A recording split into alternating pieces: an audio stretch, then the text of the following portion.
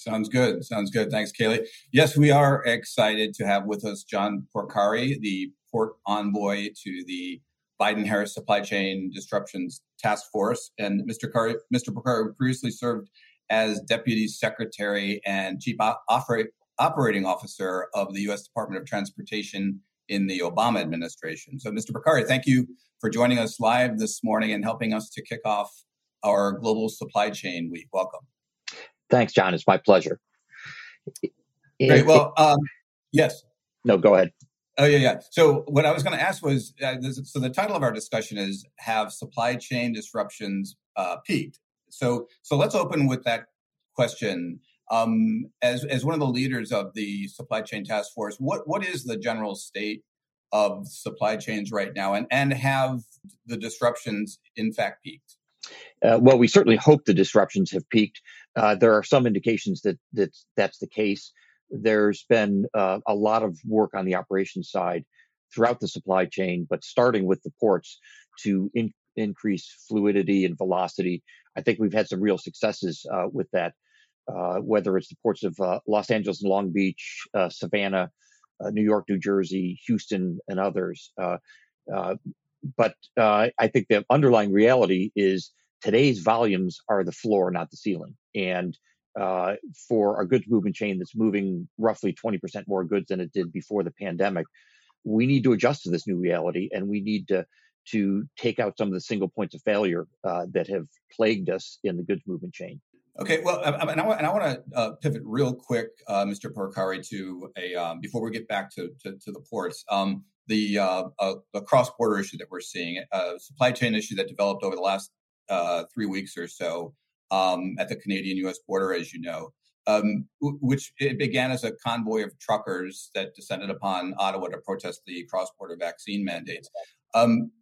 Over the weekend, as you saw in our news lineup, there was the progress made in opening the Ambassador Bridge, which had been blocked for a week or so. But it might take longer for these automotive supply chains to sort of recover from that, and including an uptick in transportation costs that has caused. DHS has been tracking the potential for a similar trucking convoy and protest in support of the Canadian protest down to descend in Washington in a few weeks, potentially blocking other U.S. cities along the way. So, what are your concerns about the potential for this to add to what's already on your plate in terms of supply chain disruptions here in the U.S.? Well, I think the closure of the Ambassador Bridge highlights what I just mentioned, which is that there are a number of single points of failure in the goods supply chain. If you know the auto industry and the supply network on both sides of the border that support it, the Ambassador Bridge is literally the lifeblood of that supply chain. You have detours to the west and to the east, the Blue Water Bridge and the Peace Bridge. Each are a 5+ hour detour. The vehicular tunnel between Detroit and Windsor can't accommodate tractor trailers. So the building of the Gordie Howe Bridge is one example of where you want to eliminate those single points of failure.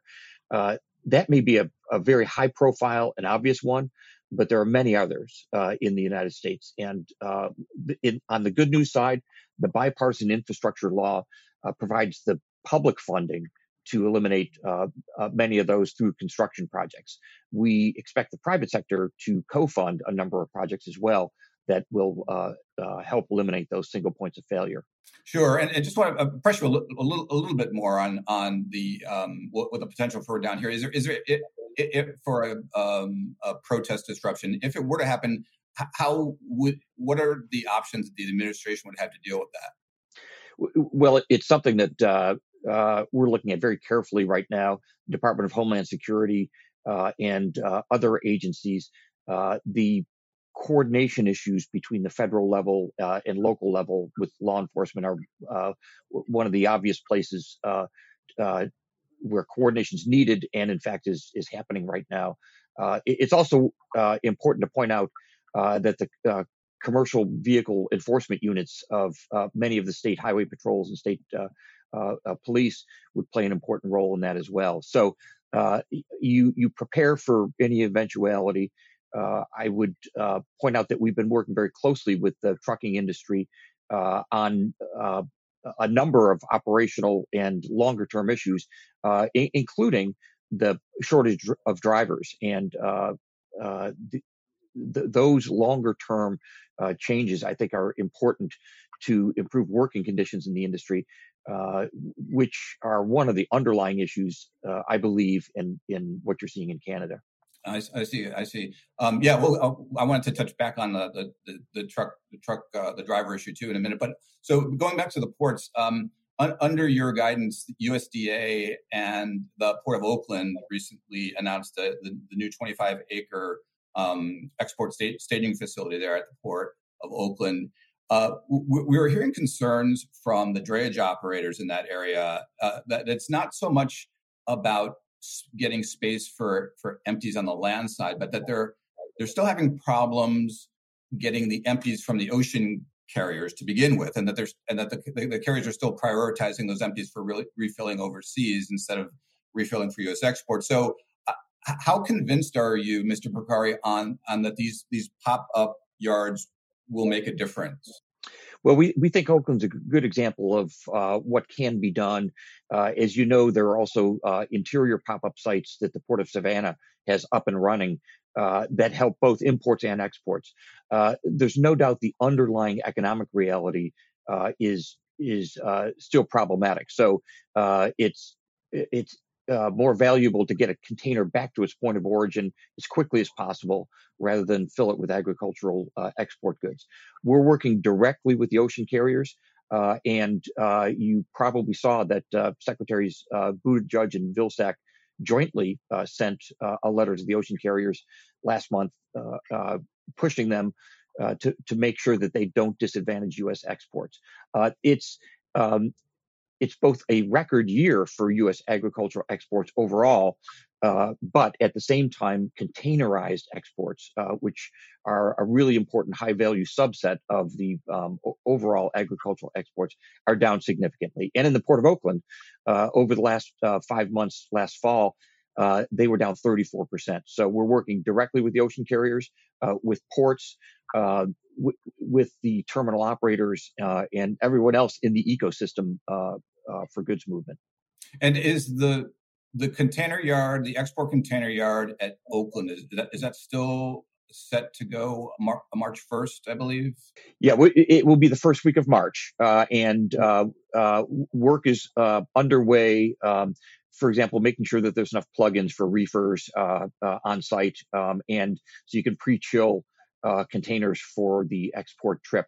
But we're working on a daily basis, actually, with leadership at the Port of Oakland, the California Department of Agriculture and Markets, and others. And to be clear, we want this to be the first of many, using the Commodity Credit Corporation at USDA as a way to help co-fund some of the investments and provide a short-term subsidy for exports. And we had a webinar, for example, with the American Association of Ports Authorities last week with all the interested ports in the U.S., showing them how they can actually do the same thing. And do you mentioned others? What's the next one that you're planning to set up? Which port will that be? Well, we have multiple ports that are actually in the process of putting a proposal together right now. We'll have something to announce shortly, but at this point, it's a bit of a foot race between a couple of ports as to who is going to be the next one. Understood. Wanted to get to some legislation. The Ocean Shipping Reform Act, as you know, was introduced back last fall. President Biden had endorsed this act, and since the bill was introduced last fall, we've had the Senate version, which broadly parallels the House version, but it also avoids some of what the ocean carriers consider to be some pretty damaging overreach that they see in the House bill, which basically the carriers say puts the FMC in the position of second guessing how the carriers choose to load cargo. in terms of imports and export capacity. Does the administration support the more restrictive House bill or more of a compromise between these two bills? We're actually working with all parties on this and believe that first and foremost, the Federal Maritime Commission does need some strengthened authorities. It needs increased budgetary authority, and it needs the ability to respond to a marketplace that's very different than the one it was originally designed for. So it's important that the FMC be the centerpiece of the work that's being done. Some of the specifics of the legislation, we're working with parties right now, but the desire is to make sure that the United States is not disadvantaged in any way by this global trade, and that exports are given equal emphasis as well as imports. And Mr. Burkhardt, you mentioned you're working with all the parties in this, that the Ocean Shipping Reform Act impacts.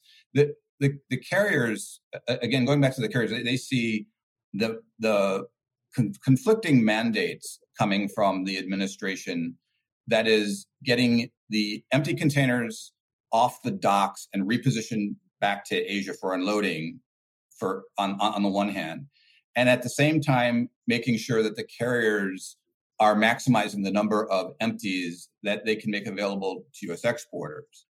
What is your vision for how the ocean carriers can balance those two priorities that they see coming from the administration? I mean, especially when there's you have a lot of landside congestion that makes things even more difficult. Yeah, there certainly is a lot of landside congestion, and the whole point is to use the really precious dock real estate of ports throughout the country more efficiently. If you look at the ports of Los Angeles and Long Beach, where we've had a very successful potential import long dwell container fee that's reduced long dwelling containers by over 50% since it was put in place. And it's important to point out that the fee's never actually been levied. It's the authority is there to do it. We're looking at the same on the export side, on the and empties. And we have a working group with all the stakeholders of both of those ports involved.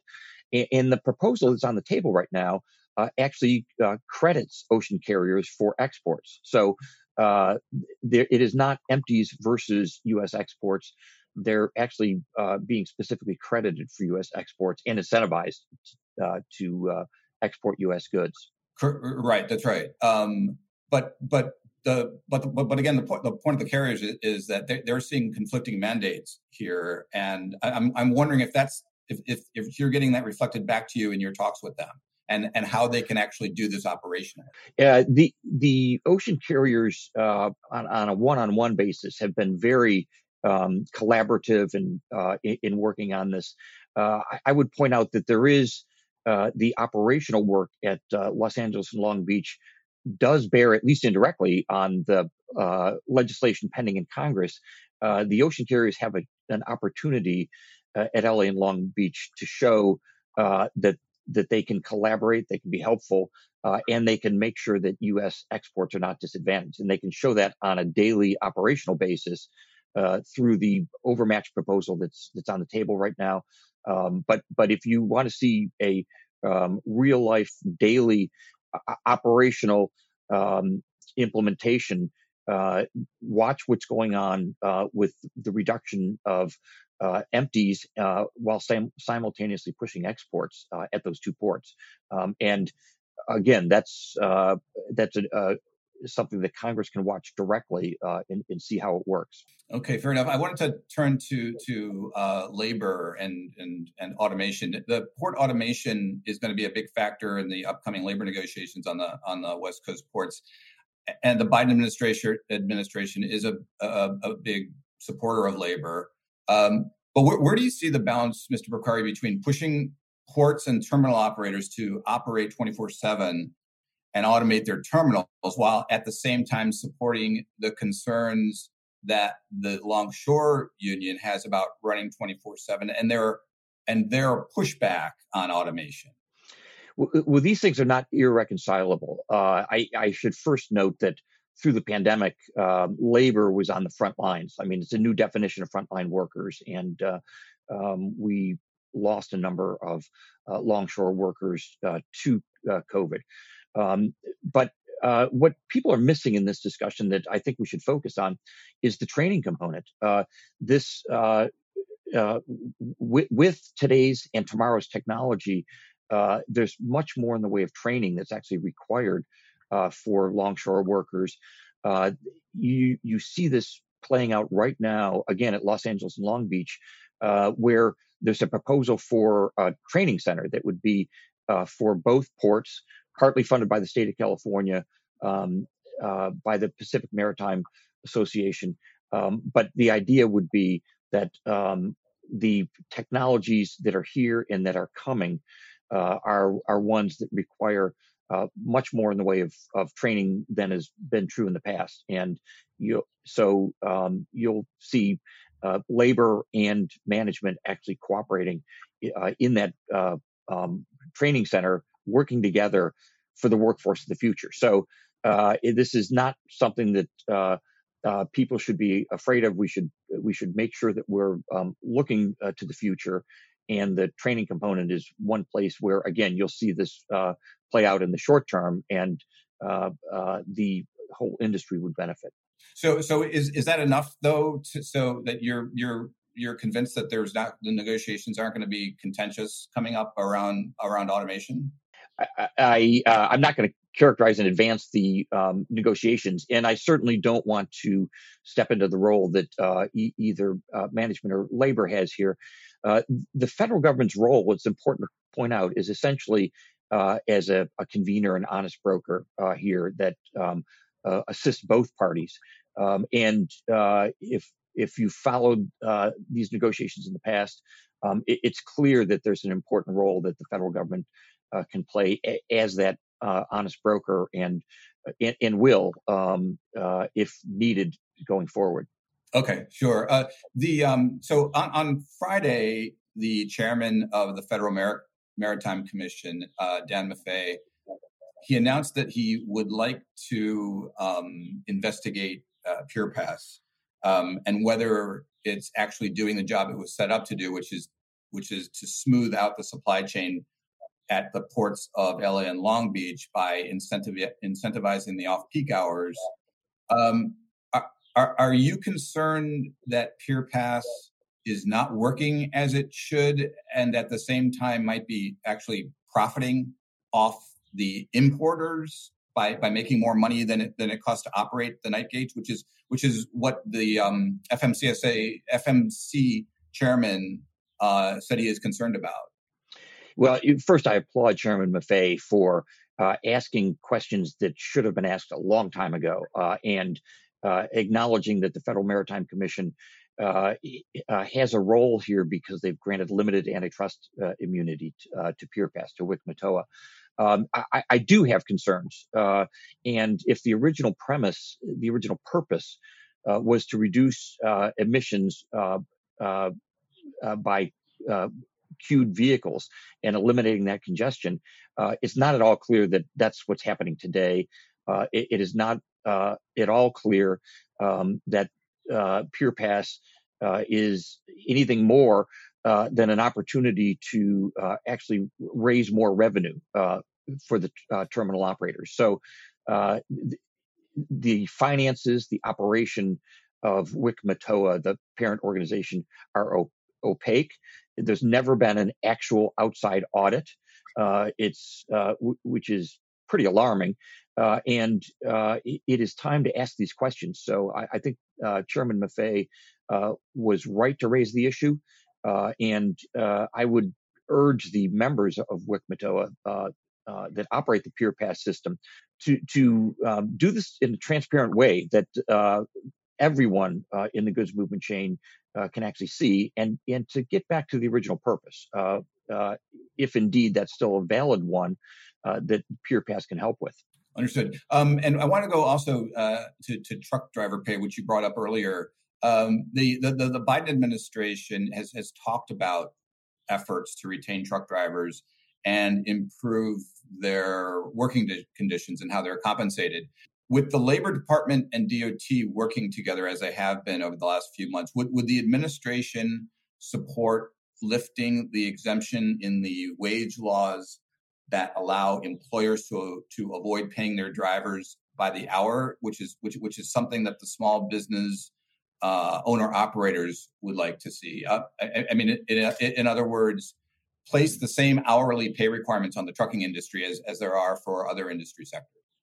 I can't comment on that directly. The Secretary of Labor, Secretary Walsh, would have to comment on that. What I can tell you is that the Trucking Action Plan that jointly the Departments of Labor, Transportation, and the White House have put together really starts to get to some of the core issues. It's a very high turnover industry. It's one where the barriers to entry for individuals to obtain their commercial driver's license are actually higher than it should be. If you have to pay for your own training, essentially, to get the CDL before you can enter the industry, part of the Trucking Action Plan is actually internships, where the trucking companies are paying for that. That's one way to make it easier for drivers to enter the profession. Retaining them through wages and benefits and working conditions is an important part as well. But I'll let Secretary Walsh, to the extent that he wants to, actually comment on that. Sure, fair enough. And so just to sort of wrap up, Mr. Porcari, and kind of going to where we started a little bit, but the supply chain, I wanted to kind of ask about supply chain task force longevity, basically. Task forces are set up to deal with a certain task, hence the name.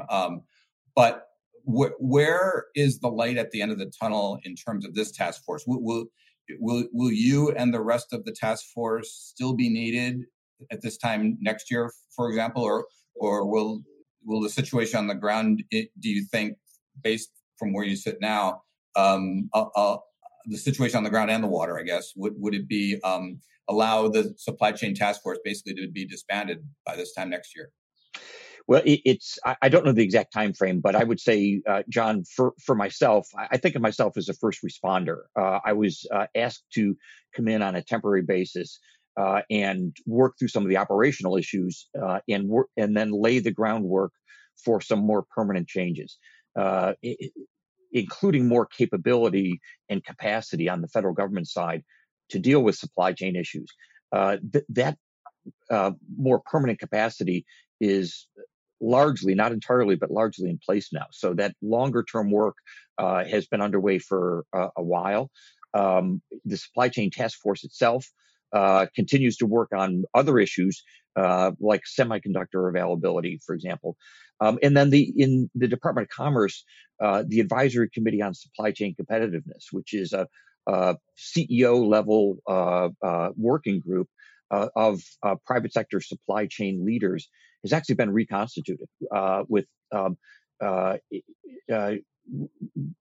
very senior level representation, again, CEO level, but they will be working on some of the longer term issues in a collaborative way. It's a way for industry to work directly with the federal government on that. So look for the Commerce Department Advisory Committee on Supply Chain Competitiveness to be one of the primary vehicles, as it were, to institute some of these long-term changes that I mentioned. But from day one, my focus has been work on short-term operational issues, but build the foundation for longer-term changes in the future. So, in other words, you might not be there. You might not be there on the task force if you see your job as being done in the short term. Correct. Gotcha. Well, thank you. It was a pleasure talking to you, Mr. Porcari, and thank you again for sharing your insights with us this morning. And best of luck to you and the administration for success this year. Thanks, John, and thanks for all that you do. Take care, everybody. Thanks, and thanks again, everyone, for joining us at this opening keynote. And enjoy the rest of Global Supply Chain Week.